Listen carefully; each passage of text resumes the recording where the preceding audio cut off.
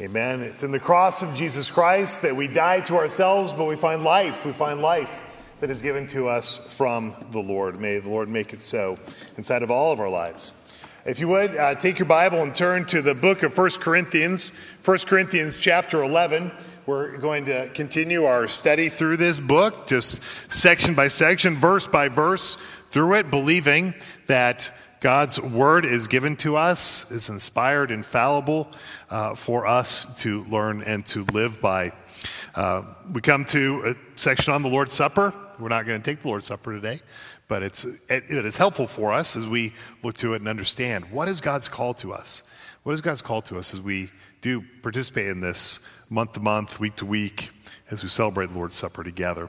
So 1 Corinthians 11, you'll see we'll be looking at verses 17 through 34. If you would you please stand for the reading of God's word? 1 Corinthians 11, 17. But in the following instructions I do not commend you, because when you come together it is not for the better, but for the worse.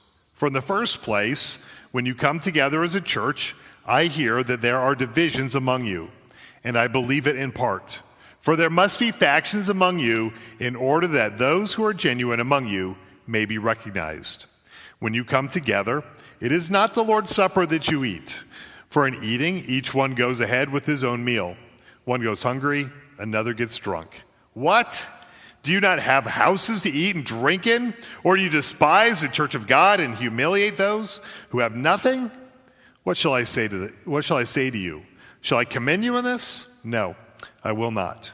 For I received from the Lord what I also delivered to you, that the Lord Jesus, on the night when he was betrayed, took bread, and when he had given thanks, he broke it, and said, "This is my body, which is for you. Do this in remembrance of me." In the same way also he took the cup after supper, saying, "This cup is the new covenant in my blood. Do this as often as you drink it in remembrance of me. For as often as you drink this bread and as often as you eat this bread and drink the cup, you proclaim the Lord's death until he comes. Whoever therefore eats the bread or drinks the cup of the Lord in an unworthy manner will be guilty concerning the body and the blood of the Lord. Let a person examine himself then, and so eat of the bread and drink of the cup. For anyone who eats and drinks without discerning the body eats and drinks judgment on himself. That is why many of you are weak and ill, and some have died. But if we judge ourselves truly, we would not be judged. But when we are judged by the Lord, we are disciplined so that we may not be condemned along with the world. So then, my brothers, when you come together to eat, wait for one another. If anyone is hungry, let him eat at home, so that when you come together, it will not be for judgment. About the other things, I will give directions when I come. This is God's word. May he add his blessing to the reading of it. You may be seated. And would you pray with me?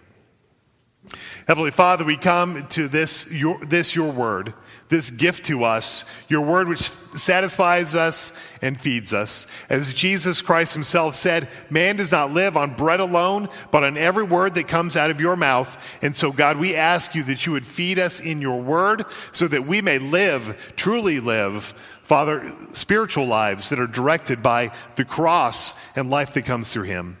Father, you also have shown us in the Lord's Supper that you sustain us in that. It is a tangible word to your church. And we pray, Father, as we look at this passage, we'd understand that. We'd understand it so that as we come to worship, as we seek you in it, that we'd value it with the value that you give to it. Father, just help us to understand, bring words to my mouth and understanding to our hearts. We ask all this in Jesus' name. Amen. Well, sometimes a lack of awareness can hurt us. It affects our relationships, and sometimes a lack of awareness hurts others, especially as we are interacting with them. This week, we received news that Prince Philip, the royal consort of Queen Elizabeth, had died, and the British mourned that time over this last week. Again, Prince Philip was Queen Elizabeth's husband for 73 long years. I mean, that's a long marriage to have the other 73 years, and the longest, trivia folks, the longest in British royal history. But it was also a reminder to us as he passed away of the sadness of this pandemic, because people couldn't go to this funeral, and we even see pictures of the Queen mourning by yourself. But one of the things that Prince Philip was known for was some of the rude and cringeworthy statements that he would make. Now, I've said things, and maybe you've said things, which have made your kids cringe, right? Or that's made your spouse cringe. And there's like, oh, I wish you didn't say that. I wish you didn't say it in front of me. Well, he had this ability to make his whole country cringe as he said certain things. I was going to share some of them this point. Once he was speaking to some residents of the Cayman Islands, and he said to them, "Aren't most of you descendants of pirates?" He visited Australia in 2002, and he asked a group of indigenous Australians, "Do you still throw spears at each other?" He met Nigeria's president, who was wearing the traditional African garb and welcoming in a formal way. He said, "You look like you're ready for bed." And once in visiting North London, he asked a disabled man on a mobility scooter, he said, "How many people have you knocked over today with that thing?" So, once people pass, those cringeworthy things may become endearing, especially when they're gone, anecdotes of a person who's fondly remembered. But we know that the things that we can say in our own lack of awareness can have damaging consequences on the people around us. It affects us, it affects the people around us, and it can affect the Church of Christ. And in our passage that we're looking at today, we see how that was happening inside of the church. The Corinthians were doing their own thing. A bunch of them were doing their own thing. And a lot of people were being left in the dust and being treated really inconsiderately. Now, our passage today is obviously about the Lord's Supper, one of the two sacraments that the Lord Jesus Christ gave the church. He gave the church baptism, and he gave the church the Lord's Supper, these sacraments that are given to be repeated until he comes again. We know that Jesus instituted the Lord's Supper the night before he was crucified. We can read about it in all of the Gospels. But for Jesus, it was more than just a ritual or a tradition to do. It was really wrapped up with his heart. And we can see the affection that he put even in the Lord's Supper with the way he treated the whole evening. Because before he would institute the Lord's Supper, and we've read some of the wording of it already, but before he did that, we remember from John chapter 13 what he did. That he gathered the disciples around them, and we read this in John 13, verse 2, that during the supper, Jesus rose from the supper, he laid aside his outer garments, taking a towel, tied it around his waist, then he poured water into a basin and began to wash the disciples' feet and to wipe them with the towel that was wrapped around him. Here you have this master is serving his followers. And then we can see what he says about it in verses 34 and 35 when he says, "A new commandment I give you, that you love one another. Just as I have loved you, you are to love one another." He loved his disciples by serving them and washing their feet here. He served and loved his disciples by giving his life for them. And he says, "By this all people will know that you are my disciples if you have love for one another." And so we see Jesus here isn't just doing some sort of ceremony, but he is actually caring for his disciples. And the supper is an expression of what Jesus did, but we also learn in it why he did it. And so inside for Jesus, this was the Last Supper. This was his last dinner before he was crucified, his celebration of the Passover, one where really he was the fulfillment of it as he himself would be the Passover lamb who would be sacrificed for the sins of his people, but it also becomes the church's first Lord's Supper. Now, the church in Corinth, as we get to our passage today, they'd moved away from Jesus' design here. They were not practicing it in the way that he intended. Now, they said that they were doing it in the way that Jesus had intended it, but the message they get in verse 20 is that what they were doing was so far removed from what Jesus had commissioned them to do that it was no longer the Lord's Supper anymore. We can see in verse 20, when we see this, "When you come together, it is not the Lord's Supper that you take." I mean, they can call it what they want, but their behaviors are so contradictory to the nature of the supper that they were missing such a part of it that they couldn't even call it the Lord's Supper anymore. They were desecrating it. Now remember, 1 Corinthians is a letter. It is written by the Apostle Paul to the first century church that was in the city of Corinth. They just started 3 years ago. And anytime you start something new, you're going to go over ups and downs and trials and blessings during that time. And it's not surprising as we read a book like 1 Corinthians that they'd have a number of trials that they're going through, number of internal controversies and issues that they're working through. And we've seen that over the last 9 months as we've been studying this together. It's normal to have problems.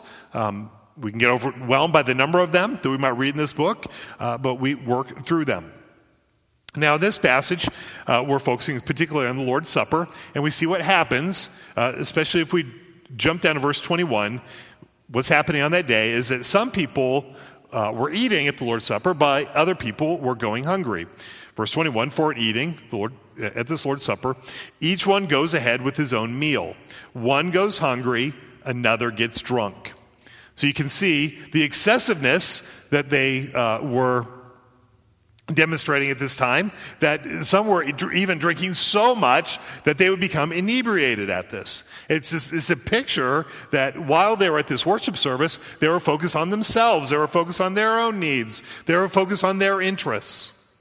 Now, you might wonder, how did this happen? How would they possibly get drunk on that tiny little cup of juice? And how could they possibly starve when they give crackers to everybody in the place? Well, actually, maybe isn't everybody starving after you have one of those? Obviously, it's not about the food that's there. In the first century, the church at that time would have added a meal together with the Lord's Supper. People think that you'd have the bread, which would be offered, and then they'd have a meal together, and then they would take the cup at the end of the supper. And so sort of the Lord's Supper was around this meal that they would have together. And we also remember they didn't have buildings like this where they would gather in, but they would be gathered in people's houses. And Sunday wasn't what Sunday is today, and so most of them would be working. A lot of them would be working that day, and so they might be coming in after work in order to come to these church services. A number of them don't have kitchens inside their houses. They may use grills outside, and so maybe they need to eat at the end of the day. So what we can see is people are bringing food, people are bringing wine to come to eat. It's not much of a potluck where people are sharing their meal, but it's more of a picnic where you have different families scattered eating their own food. Some would come early, some would come late. You can imagine inside of a home, some would be closer to the front of the action and others would be in the back. By the way, when you're here, I sit in the front and I sit in the back, and I'll just say, the front is better. This is my opinion.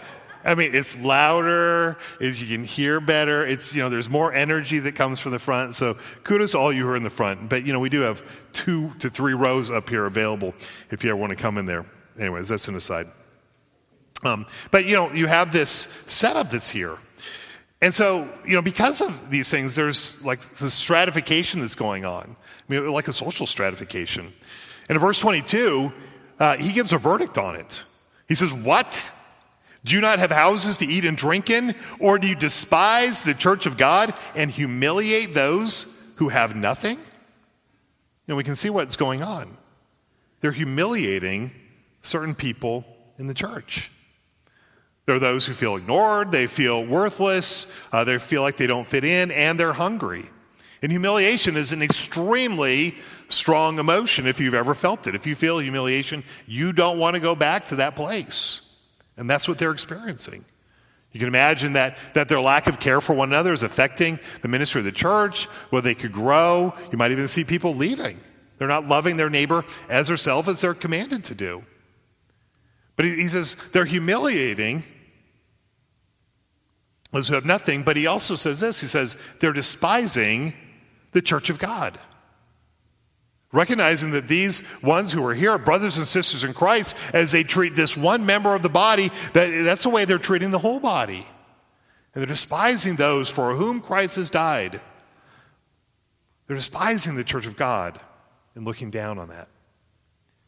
Now, sadly, the church may have been reflecting at this point a lot of the values of the Corinthian culture. Inside of Corinthian culture, they highly valued the wealthy. They really and I care about the poor, that the wealthy would keep a far distance away from those who were poor. And so as they come to the Lord's Supper, you wonder if this Corinthian culture, which tended to despise the poor, was creeping its way into the ordinary practice of the church. They'd ignore their needs. They would not demonstrate kindness towards them at this time. They didn't take their cues from Christ and what he had done in washing the disciples' feet, but they were taking their cues from the culture, which would say to look down on the poor and those who are in need. Verse 18 talks about the divisions this cause. From the first place, when you come together as a church, I hear there are divisions among you. You can imagine, so there would be divisions, like stratification of different people, and it would hurt people inside the church, and it threatened its existence and growth. And so the Apostle Paul challenges them. We can see his challenge in verse 19. Will they reclaim the truth? Will they walk according to the true practice? He says there must be factions among you in order that those who are genuine among you may be recognized. What we pray is stand for the truth is that people say, no, brothers and sisters, we need to look at what Christ has commanded. We need to rise to the top and to do what's right in this situation, to bring God's people together. So it's a leadership test in which the leaders of the church will bubble up to the top in their faithfulness to Christ. They're going to show what genuine faith and genuine truth looks like. So today what we want to do is we want to look at what it means to rightly take the Lord's Supper for us as individuals and us as a church. Now, we don't celebrate the Lord's Supper as they did back then. We don't have this meal that is in the middle. We focus on the sacramental parts of it, the giving of the bread and the giving of the cup. Well, that doesn't mean that we can't face some of the other difficulties that they did of not paying attention to the needs of others or being focused on ourselves inside of worship. We can be absorbed with our own families or what it takes to get here, our own fellowship time, or on worship that we're not paying attention to the needs of the people around us. We can form cliques or small groups and fail to see how we're connected with one another and how much we need each other inside of the body of Christ. God has redeemed us to be a part of the family together, and the Lord's Supper is a provision for the church, and it reminds us of the things that Christ has done. We eat together, we share together, we care together, and that's how we keep together. There's a value in those eating together as a family and strengthening your family. And that's what the Lord's Supper is, as Lord Jesus Christ unites us, and the Lord's Supper reminds us of that union. All right, so we're going to look at what's required to rightly celebrate the Lord's Supper. The first thing we see is we must have a right understanding. We must have a right understanding in verses 23 through 26. All right, so the first thing in addressing the problem is he goes right back to the source. What is it that Jesus instituted when he gave them this sacrament? And as he recalls Jesus' word, he's not just going through the wording, but he's also showing the motivation, the heart of Jesus inside of it. In verse 23, we see the Lord Jesus Christ instituted the Lord's Supper. He says, I received from the Lord what I also delivered to you. The sacraments come from Jesus. They're things that he actually gave his disciples and said to do this. In Matthew chapter 28, he told his disciples, go and make disciples and baptize them. We see here, he said, do this in remembrance of me. These are things that came from Jesus about him that they were called to repeat. So it's not just a human idea. It's not just a humanly created religious ceremony. It is something that Jesus gave to the church, and is something the church does in obedience to him. And so in verse 24, we see how Jesus gives himself in the Lord's Supper. Verse 23 goes on to say, the Lord Jesus, on the night when he was betrayed, he took bread, and then he says he broke it, and he says he's giving his own body. He's really sharing, as he shares his bread, what he's saying is he's sharing this broken body with his people. Verse 24, when he'd given thanks, he broke it. He said, this is my body, which is for you. Do this in remembrance of me. Now, when he says, this is my body, he is saying that the bread represents him. It's like a picture. Maybe on your phone you have a picture of your husband, a picture of your wife, or a picture of your kid, and you go to work and you say, hey, this is my son. And the person who's looking at it doesn't ask, well, how'd you stuff him into your phone? I don't get that. We know that this is a representation of of your little baby who's on your camera. It represents who he is. It shows what he looks like, maybe shows what he likes to do. It shows how much you love him. All of those things. Because you can't capture a full person in a photo, though, but, represents them. And in this way, when Jesus says, "This is my body," he is saying that like a photograph, that this bread represents him. Inside of the supper, Jesus is being represented. He's there inside the bread, and it shows his spiritual presence for his people as they take the Lord's Supper that day. As they eat the bread and they drink the cup, it reminds us that he is there with them. It should remind us, as we come to the Lord's Supper, of his special presence with us. What he says is this body had to be broken. He's broken in the sense that he gave his body as a sacrifice to the Lord, that God poured out his wrath of sin upon Jesus Christ, that he wouldn't be poured out upon his people. He had to become our nature, he had to become like us, because it's us who'd sinned, it's us who'd broken God's law. And because of that, there was a penalty that needed to be paid. And in taking up our nature, he was able to be a fully acceptable sacrifice to God in that way. And he says, "This is my body, which is broken for you."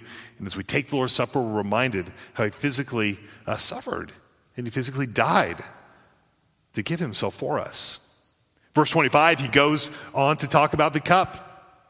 It says, "In the same way, he took the cup after supper, saying, 'This cup is the new covenant in my blood. Do this as often as you drink of it in remembrance of me.'" This cup signified the making of a covenant. It signified fellowship. It signified friendship. Covenant is a relationship that God establishes with us. It's built upon a promise. And so what Jesus is saying to his disciples as he gave it to them that Last Supper is he's saying, "I'm giving you a new kind of relationship with God. One that's based on the promises of God. One that is based upon grace. One that is not based upon what you do or the fulfillment of a law, because Jesus has fulfilled it for us." It's a covenant that God fulfills, that God makes with us, that God fulfills for us. He makes it on our behalf, and he gives us the benefits. And see, he has to do it because we're not so good. We're not good. That's not why he made this promise and this new relationship, but he is forgiving, and he is good. Jeremiah 31 speaks of this new covenant hundreds of years before it came, speaking about what it would be like. First, in talking to the people of God in Jeremiah 31, we see some of the problems. "Behold, the days are coming, declares the Lord, when I will make a new covenant with the house of Israel and the house of Judah." Why do they need something new? "Not like the covenant I made with their fathers on the day that I took them by the hand to bring them out of the land of Egypt, my covenant that they broke, though I was their husband, declares the Lord." All right, so what's this covenant like? He says, "This is the covenant I will make with the house of Israel out these days, declares the Lord. I will put my law within them, and I will write it on their hearts, and I will be their God, and they shall be my people, and no longer shall each one teach his neighbor and each his brother, saying, 'Know the Lord,' for they shall all know me, from the least of them to the greatest, declares the Lord. For I will forgive their iniquity and will remember their sin no more." So in this new covenant that God is making with his people, we know God. He shows us what his will is. He gives us a new heart. He puts his law within us, and he forgives his sin. He forgives our sin. And so when Jesus established the Lord's Supper, he reminded us of God's acceptance, of the change that takes place in us, and what it means to be part of God's family. Now, what was required for that covenant to be made? The shedding of blood. It took Jesus' blood to make that happen. A covenant, as we look through the Old Testament, would always be established by the shedding of some blood. One author has said that a covenant is a bond that is made in blood, that's sovereignly administered. If you go through the covenants of the Bible inside the Old Testament, we see that it was made in the death of something. We can see it with Adam, we see it with Noah, we see it with Abraham, we see it with Moses and the people of Israel. We keep going through them. We see covenant promises are based upon the offering of a sacrifice. Exodus 24 is one example of it, where the people of God are entering into a covenant relationship with God. And then we read this, that Moses took the blood and threw it on the people and said, "Behold, the blood of the covenant that the Lord has made with you in accordance with all these words." Just one of those covenants that required the death of something. Now, in the new covenant that God is making with his people, it took the death of Jesus. That's the only way that sins can be forgiven. It's the only way that your sins could be atoned for, was through a sacrifice he made. The shedding of his blood for the forgiveness of our sins. We see this in Romans 5:9, that it was his blood that paid for our sins. So since therefore we have now been justified by his blood, meaning that we've been made acceptable to God, that our sins have been forgiven, that we've been accepted as righteous, how did it happen again? By his blood. And if we've been forgiven by his blood, how much more shall we be saved by him from the wrath of God? And so verse 26 tells us the Lord's Supper is a picture of what Jesus Christ has done. It's a picture of our faith. For as often as you eat the bread and drink the cup, verse 26 says, you proclaim the Lord's death until he comes. Don't we declare it? We declare it to one another as we eat together, maybe as we pass the plate together, as our elders come and distribute it together. We declare it to the world. This is our hope. This is our strength. This is what we want. We also reminded ourselves, aren't we? Like, this is what will truly satisfy me. I cannot be satisfied unless I have a relationship with the God who has created and redeemed me. So the Lord's Supper is a picture of grace. So it shows us who he is. It fills us with him. It satisfies us. But it also calls us in the care of others. So as we participate in the Lord's Supper, we are tasting eternal life. Faith is like feeding on Christ. It's receiving him and his message by faith. The reminder that he humbled himself in his death to give us life. And if he gave himself for us, we don't need to be concerned with our status. We don't need to be concerned about our station with our appearances. Those don't become first and foremost. Christ becomes first and foremost in a relation with him. And then we can pay attention to those who have needs, for those that we can care about around us. Because he cared for us when we were sinners. He cared for us when we had nothing. And ought we not to care for the people in our lives and around us? This is the giving heart of Christ. In that Last Supper, he brings his disciples together.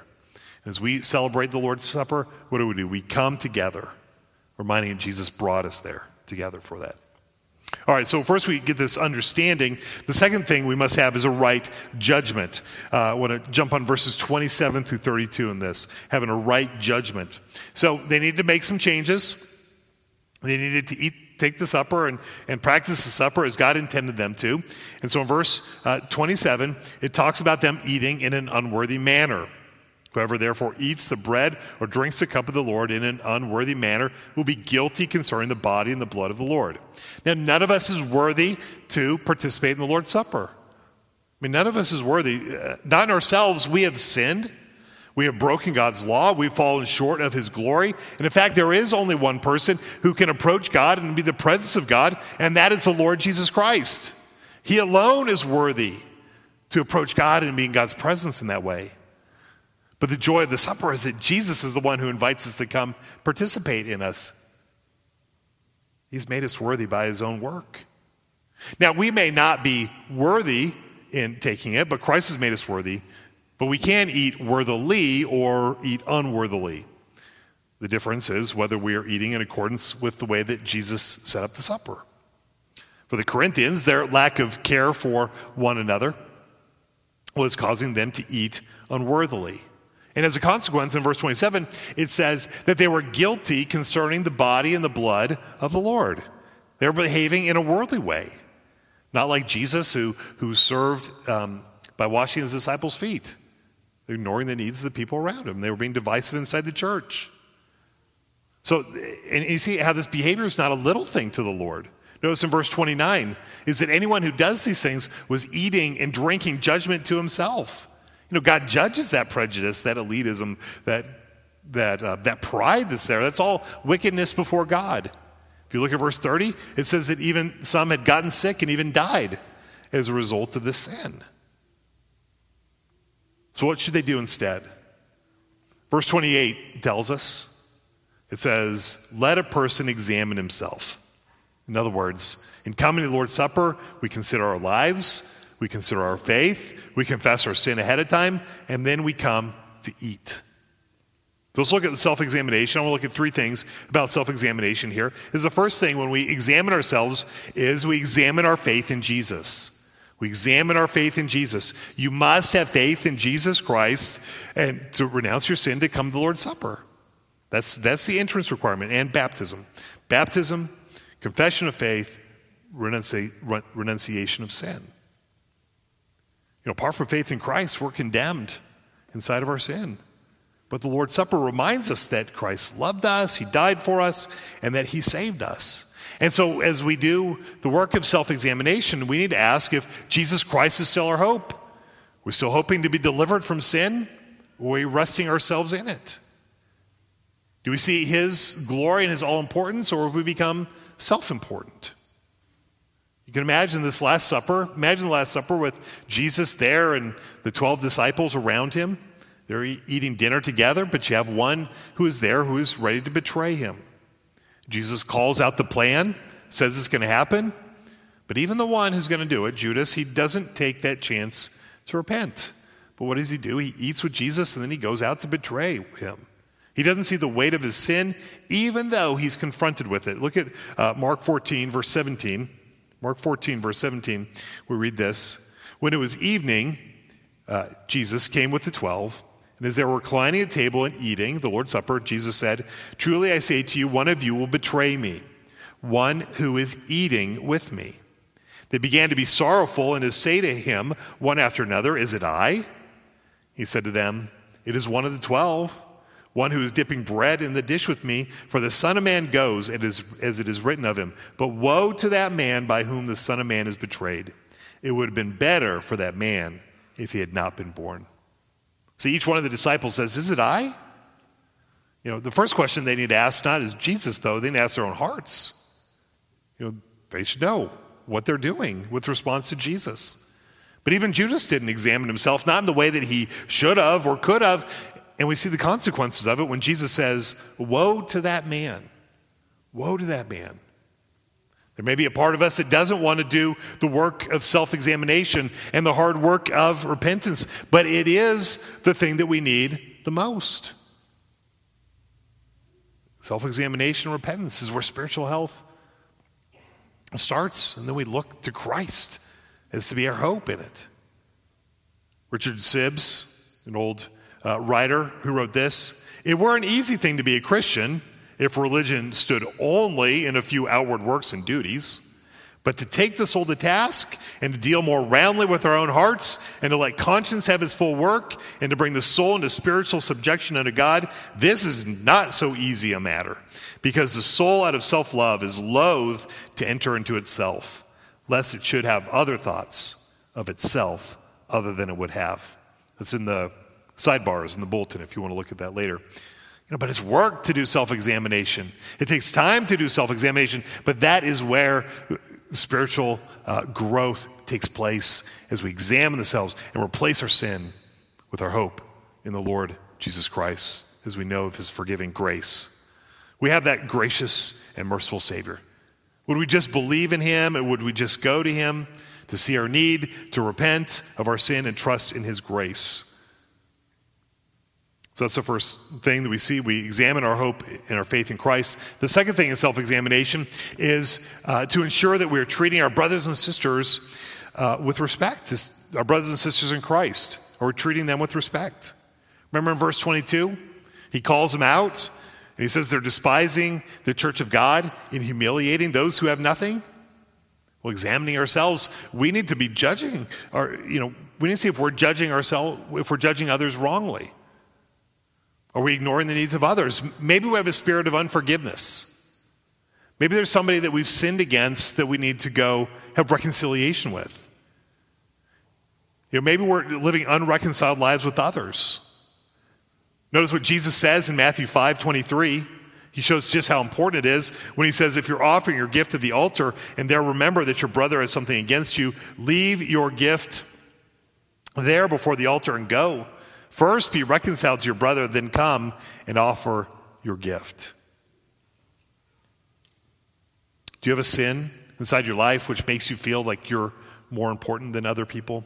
Is there a racism, a classism in your life? Are you ignoring the needs of the body? The call of self-examination is to examine the heart, repent of our sins, make amends where we can, and then to endeavor by the grace of God to do better in obedience to him. So we have to realize that Jesus loves the people around us and that he gave himself for them as well. And we can't have a spirit of superiority inside the body of Christ. There's no place for narcissism inside of the church. The third thing that we see in self-examination is to discern the body. We see this in verse 29. For anyone who eats and drinks without discerning the body eats and drinks judgment on himself. It's important for anyone who comes to Lord's Supper to remember that meal represents the Lord Jesus Christ. It reminds us of what he did, what it means. The meal is set apart from other things. It requires faith in Jesus Christ. This is the reason why we require profession of faith before someone would come to the Lord's Supper. The person needs to be able to discern the body. They need to see their sin. They need to see that it cost Jesus his life and that meal is about him. So if you haven't trusted in Jesus Christ, the Lord's Supper is a reminder to you of your need to put your faith in him and to profess faith in him. And it's a glorious thing when somebody looks at the Lord's Supper as it's being passed around and says, I want a part of that. In fact, many of the great revivals inside of our country started from preparation time for the Lord's Supper. People saying, I want this presence, this participation in Christ inside of the Lord's Supper. And examination, seeing sin in their lives, they'd repent of it and come to Christ. And it is part of the thing which spurred on a number of the revivals inside of our nation. And so it's a great thing when our children see the plates go past and the bread and the cup go past and they ask when they can have it. It's one of those good teaching opportunities, to remind them of their need to repent of their sin and to believe in Jesus Christ. It's one of those opportunities that we have to talk with them about their need of forgiveness. It's one of the reasons why it's so important to gather together inside of worship. We don't celebrate the Lord's Supper alone. It's not a sacrament of the family. It's a sacrament of the church. It belongs to the church of Jesus Christ. And one of the dangers that we've had inside this pandemic is that separation away from the Lord's Supper, especially for such a long time. It's understandable that there are personal dangers to coming out in a time like this, but we need to be careful that we don't unnecessarily starve ourselves away from the means of grace that God has given to us, and even for our children to starve them away from the gifts that have been given to them. I've heard people say that they were converted because they heard regularly the fencing of the table, the explanation of the Lord's Supper, and they realized that they needed to profess faith in Jesus Christ. It was that reminder that was there. It caused them to put their faith in Jesus Christ. And even if you can't come for some reason, because of sickness or long-term concerns with health, the church can bring it to you. We do at times do communion for shut-ins where we invite a few of the elders to go with the church and bring it to you if there's some health reason that you can't come. But other than that, we should be regular participants inside of that meal. So God's desire is for our salvation. It's for life. And that's why he's given the meal to his people. It's meant to sustain our faith. It's meant to strengthen us. And that's why it's given to us as a regular practice inside of the body of Christ. Part of self-examination also is the value of confession. And the Lord's Supper is that good time of self-examination. You notice in the bulletin, 1 week ahead before we celebrate the Lord's Supper, we say, next week we're celebrating the Lord's Supper. And that becomes a time of our own self-examination of we should always be intentional about it, but just that special intentionality. We're coming to the Lord's Supper this week. Is there something I need to be taking care of? Because there's an immense value in confession. There's immense value in taking our sins to the Lord.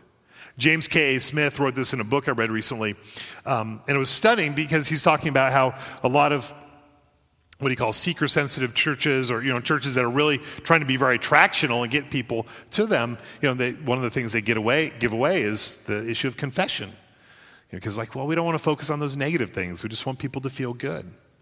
But James K. Smith, and this is in your sidebars, but he asks this question, what if the opportunity to confess is precisely what we long for? I mean, isn't that why we come? To know how God has dealt with our sin and how God has reconciled us to himself and how he's given us life in Jesus? He goes on to say, what if an invitation to confess our sin is actually the answer to our seeking? What if we want to confess our sins and didn't even realize it until given the opportunity? In other words, what if confession is unwittingly the desire of every broken heart? In that case, extending an invitation to confession would be the most sensitive thing we could do, a gift to seeking souls. See, the tragedy of Judas was his refusal to deal with the sin of his life.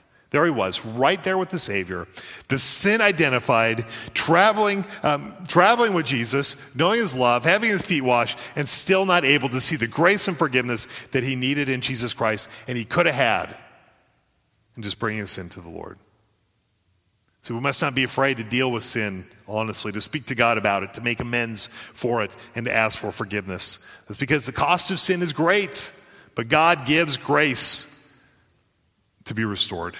It's because he's already paid that price. We see that in the supper, don't we? Well, finally, in verses 33 and 34, we want to talk about our need to have the right attitude. You know, what do they need to correct? They need to correct some of the things which they actually do when they come together on the Lord's for the Lord's Supper. Verses 33 and 34, he tells them to wait for one another and even to eat at home if necessary. The point is, let worship be about worship.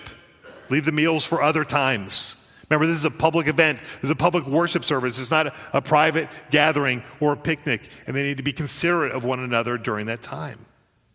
So why wait for one another? They're going to demonstrate that they're one body together. They're one body in Christ. They've all sinned. We've all sinned.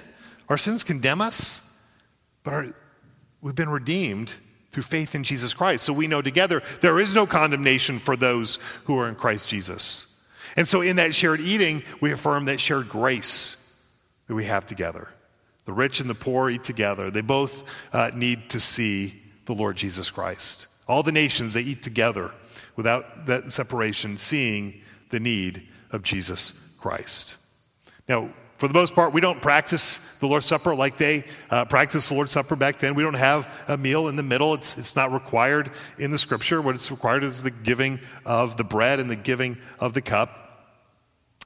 But we need to remember that in order to take worthily of the Lord's Supper, we come as a body, and we need to see the needs of the body of Christ. We don't ignore others. We don't become self-focused, but we see the needs of those who are around us. And that's why, if you notice, every time we come to the Lord's Supper, on that Sunday we have that little gold envelope inside for our deacon sharing fund. Again, that's a focus to point us towards the needs of one another. We may not know the needs of one another as we come in, but there are needs inside the congregation. Over this last year, we've had enormous giving to our deacon sharing fund. Just generosity of this congregation through those gold envelopes or whatever. Some people giving of their the stimulus checks and those things just to help those who are in need. And we've had, enormous expenses as well. We've seen people locally, some of our missionaries, people around the world, which we've been able to help through that. That's a working out of this passage. Let's pay attention to the body that's around us. We're here together in this. So it's basic inside of the Lord's Supper to see that we're one in Christ and to ask, are we willing to be associated with different people? Or would we separate ourselves off from them? When we eat, we remember we're part of that historical church. And we remember that we have been welcomed by Jesus Christ. We of all people, with all of our sins, with how little we deserve it, he has welcomed us to the table. And that's the point, is to be in the presence of Jesus, to be satisfied with him, and to know the joy of fellowship with him. Will we welcome others in that fellowship? Will we see that we never deserved a place at the table, but we're here by grace, and others have a place by his grace too? Before I close today, let me just ask you, do you have faith in the Lord Jesus Christ? Have you received him as your Lord and Savior? We've seen what has been required by the Lord Jesus in this passage today, his death on the cross for the forgiveness of your sin. Would you confess and believe in the Lord Jesus Christ that you can have that forgiveness for yourself? Make today to be the day that you would believe in the Lord Jesus and know the joy of fellowship with him. That's what the Lord's Supper tells us, that you can be saved as you look to him. Would you pray with me? Heavenly Father, we thank you for your kindness. We thank you for your love, Father, and we just do pray that you'd help us to see what you call us to in being kind and loving and serving others around us. Father, help us not to be blind to the needs of the people around us, our brothers and sisters in Christ, but to see the places that we can jump in and help and to serve. God, thank you for this wonderful Lord's Supper. We're reminded that though we were sinners, Christ died for us. He gave himself for us that we might have life. And Father, as we come to worship you, even when we come to the Lord's Supper, Father, draw our attention towards you. Father, lift our hearts and our spirits upward, not on ourselves, but on you and what you've done for your people. We thank you, God, for this precious gift of grace, and we pray this in Jesus' name. Amen.